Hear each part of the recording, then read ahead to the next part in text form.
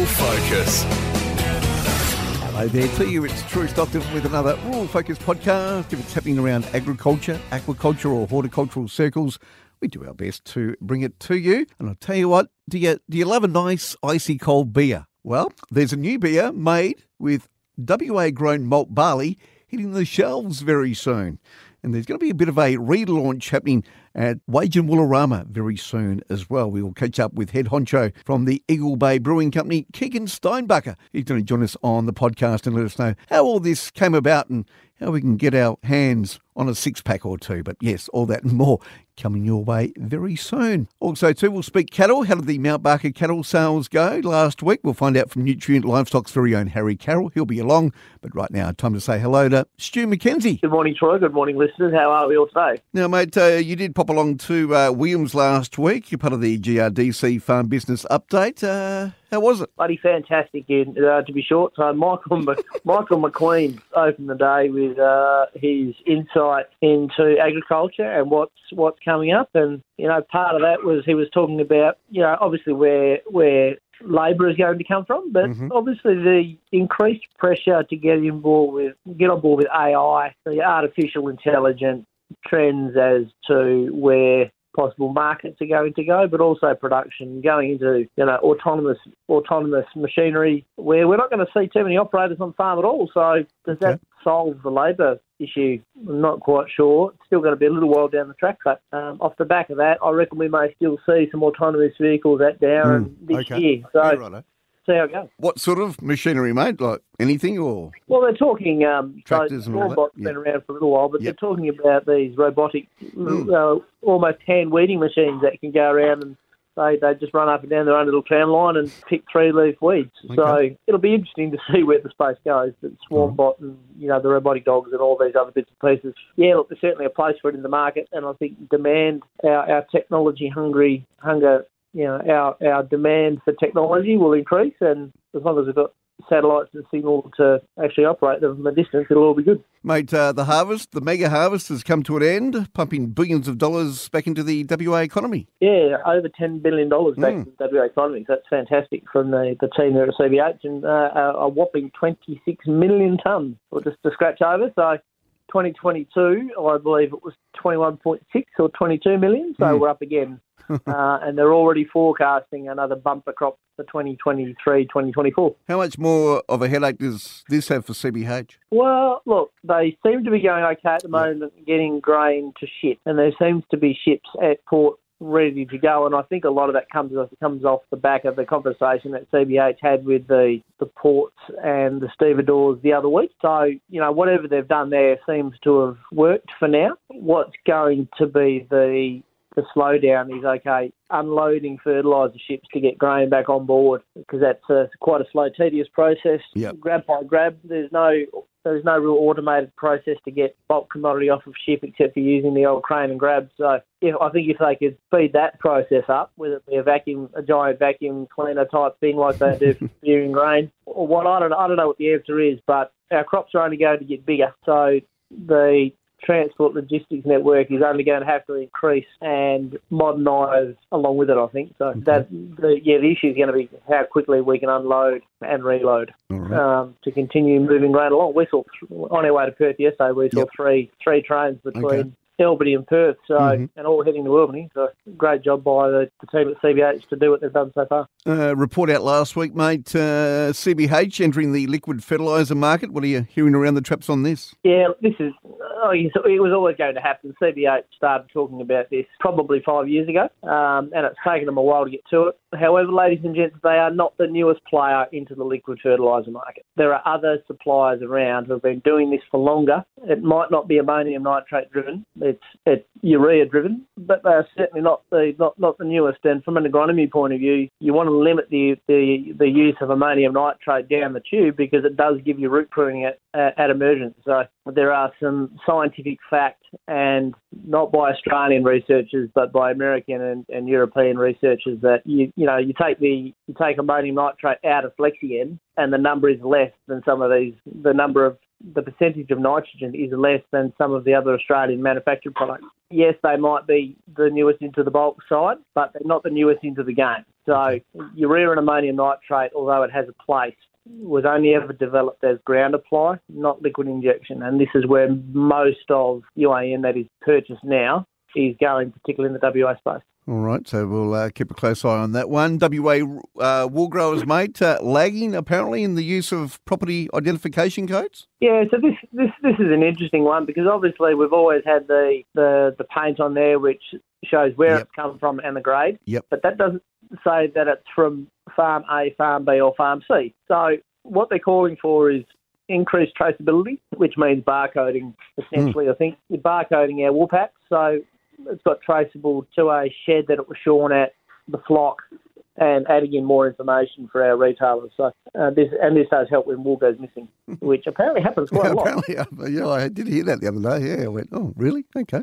Yeah. So, all right, we'll keep a close eye on that one too. Mate, a couple of WA politicians in a bit of a spat. Oh, look, ladies and gents, mum and dad don't like, the kids don't like it when mum and dad fight. So Jackie Jarvis, our interim and incoming Ag Minister at a state level, has stood up in Parliament and said to Shane Love, the new leader for the National Party, that's a sexist remark he's just made, asking if the only reason she got the job is because she was a woman. Now, the backstory is Darren West, who is the only sitting current farmer, who sits on the Labor bench, was clearly a much better, a much preferred opportunity. And as a minister who farms, who gets the industry and is part of the industry and has been lobbying for the industry for many, many years, for him not to get the role is a bit stupid, really. And I think there's a lot of people out there saying that, or thinking it, but don't quite have the guts to say it. Jackie Jarvis has got all upset. Well, Jackie Jarvis, if you're listening today, which I doubt you are, because you're probably the only Ag Minister in the country who doesn't listen to the Rural Focus podcast here on Listener, you are going to get much worse than you only got the job because you're a woman. You will need to grow a thicker skin because this, you are going to have the next 3 or 4 years getting taunted in all directions. And Shane Love is a lovely, lovely man, pardon the pun, and he would have been saying it because that's the question being asked. So man up, Jackie. And if you'd like to know more, please listen to the Listener podcast. Do you think the question by Shane Love was a bit of an attack on the minister? No, I don't think it was an attack on the minister at all. And I mean, look, unfortunately, when we see these snippets in the Countryman and the Farm Weekly, they don't give you the whole backstory. So we've got to give Shane the benefit of the doubt, but we've also got to give Jackie the benefit of the doubt too, to a point. However, in saying that, the Ag Minister is going to get a lot worse. Shane Love, as the Nationals leader, is going to get a lot worse. Mark McGowan, as the Premier, is going to get a lot worse. So pull on your big girl panties and let's just move on. The federal Labor government are in WA, mate. Anything come of this, do you think? Yeah, going up north is, Albanese bringing a whole caucus with him. So, look, this is fantastic. And I love this regional caucus stuff. It's fantastic. And, I mean, it does give the other ministers an insight if they want to learn something about it. Albanese's obviously been fairly hands-on in getting around the country. And I think for one or two of these members, they've probably never been to regional WA. They might have come to Perth and gone, oh, how pretty is that? They're going to Port Hedland or Newman or wherever they're going. I think it's a fantastic step. And it'll give them first-world experience as to what's actually happening in regional WA, particularly where they're going up at Port Hedland. So, well done, Albanese. Yeah, I think some are going to Kalgoorlie today. I think I think the Prime Minister is one of them that is going to Kalgoorlie today. So we'll wait and see. Not too sure. Well, I'm sure that the Federal Agriculture Minister, as you say, Murray Watt, a.k.a. the Phantom, could be around somewhere today, mate. I'm not too sure, but we'd love for him to come on the show today. But yes, he's probably busy meeting with other WA farmers. Well, let's hope that he is while he is here in WA. He might not have got the memo, mate. Probably maybe the invite didn't go the right email. Yeah. Anyway. Mate, anything else before I let you go, mate? Yeah, look, there's a gentleman in Narrogin, David Langlead, who, for those playing along in Narrogin, certainly know David, and a lot of people through the Great Southern do. David spent a good part of his working career at Ingray Ford in Narrogin as the parks manager, and then went across to Coventry, which then became Skippers. Before he retired, his son has got Narrogin Pumps and Solar and Spraying, I think it is, in Narrogin. Anyway, David turned a big 7-0 over the weekend. Okay, happy birthday. He's just recovered from a bout of cancer. So, David, happy birthday to you, mate. I know my mum was at a bit of a soiree for you on the weekend, so we need more people like David. David's heavily involved in the restoration committee in Narrabeen and doing up old farm machinery and old vehicles and all the rest of it. And, he's one of nature's gentlemen. So, David, if you're listening, happy birthday, mate. And we hope all goes well for the next 12 to 18 months post-cancer. Happy birthday for the weekend. Mate, thank you for your time this morning as always. Mate, we'll speak to you next week. Thanks, Troy. Thanks, listeners. Have a great one and please stay safe. The following interview on the Rural Focus podcast is a paid interview. A reminder, this may not be the right product for you and other goods and services may be available. Time right now to catch you with Nutrient Livestock's very own Harry Carroll. See how things went last week there at Mount Barker. Good morning, sir. Good morning, Troy. Morning, listeners.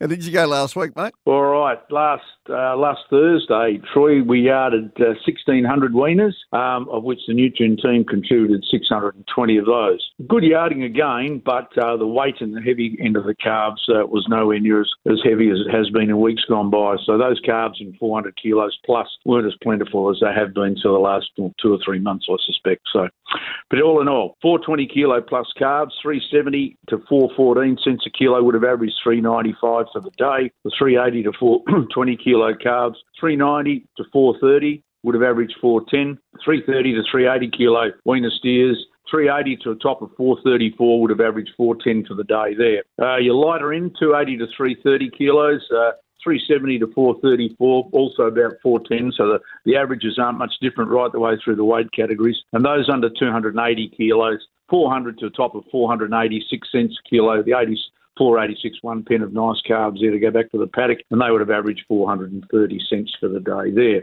Now, the heifer portion of the market, once again, last week the heifers got pretty tough to sell, and it wasn't a whole lot easier this last week. The 380 to 420 kilo weaner heifers, 320 to 360 cents a kilo would have averaged 340. The 330 to 380 kilo weaner heifers, 340 to a top of 398 would have averaged 360 there, and the 280 to 330 kilo weaner heifers, 330 to 346 cents, probably 340 would have thrown the average into that lot. Those under 280 kilos, 320 to 388 cents would have averaged 340. Now that wrapped up Thursday, Troy, Yep. And then on Friday trade sale, there was 330 yarded, of which Nutrient had 154 of those.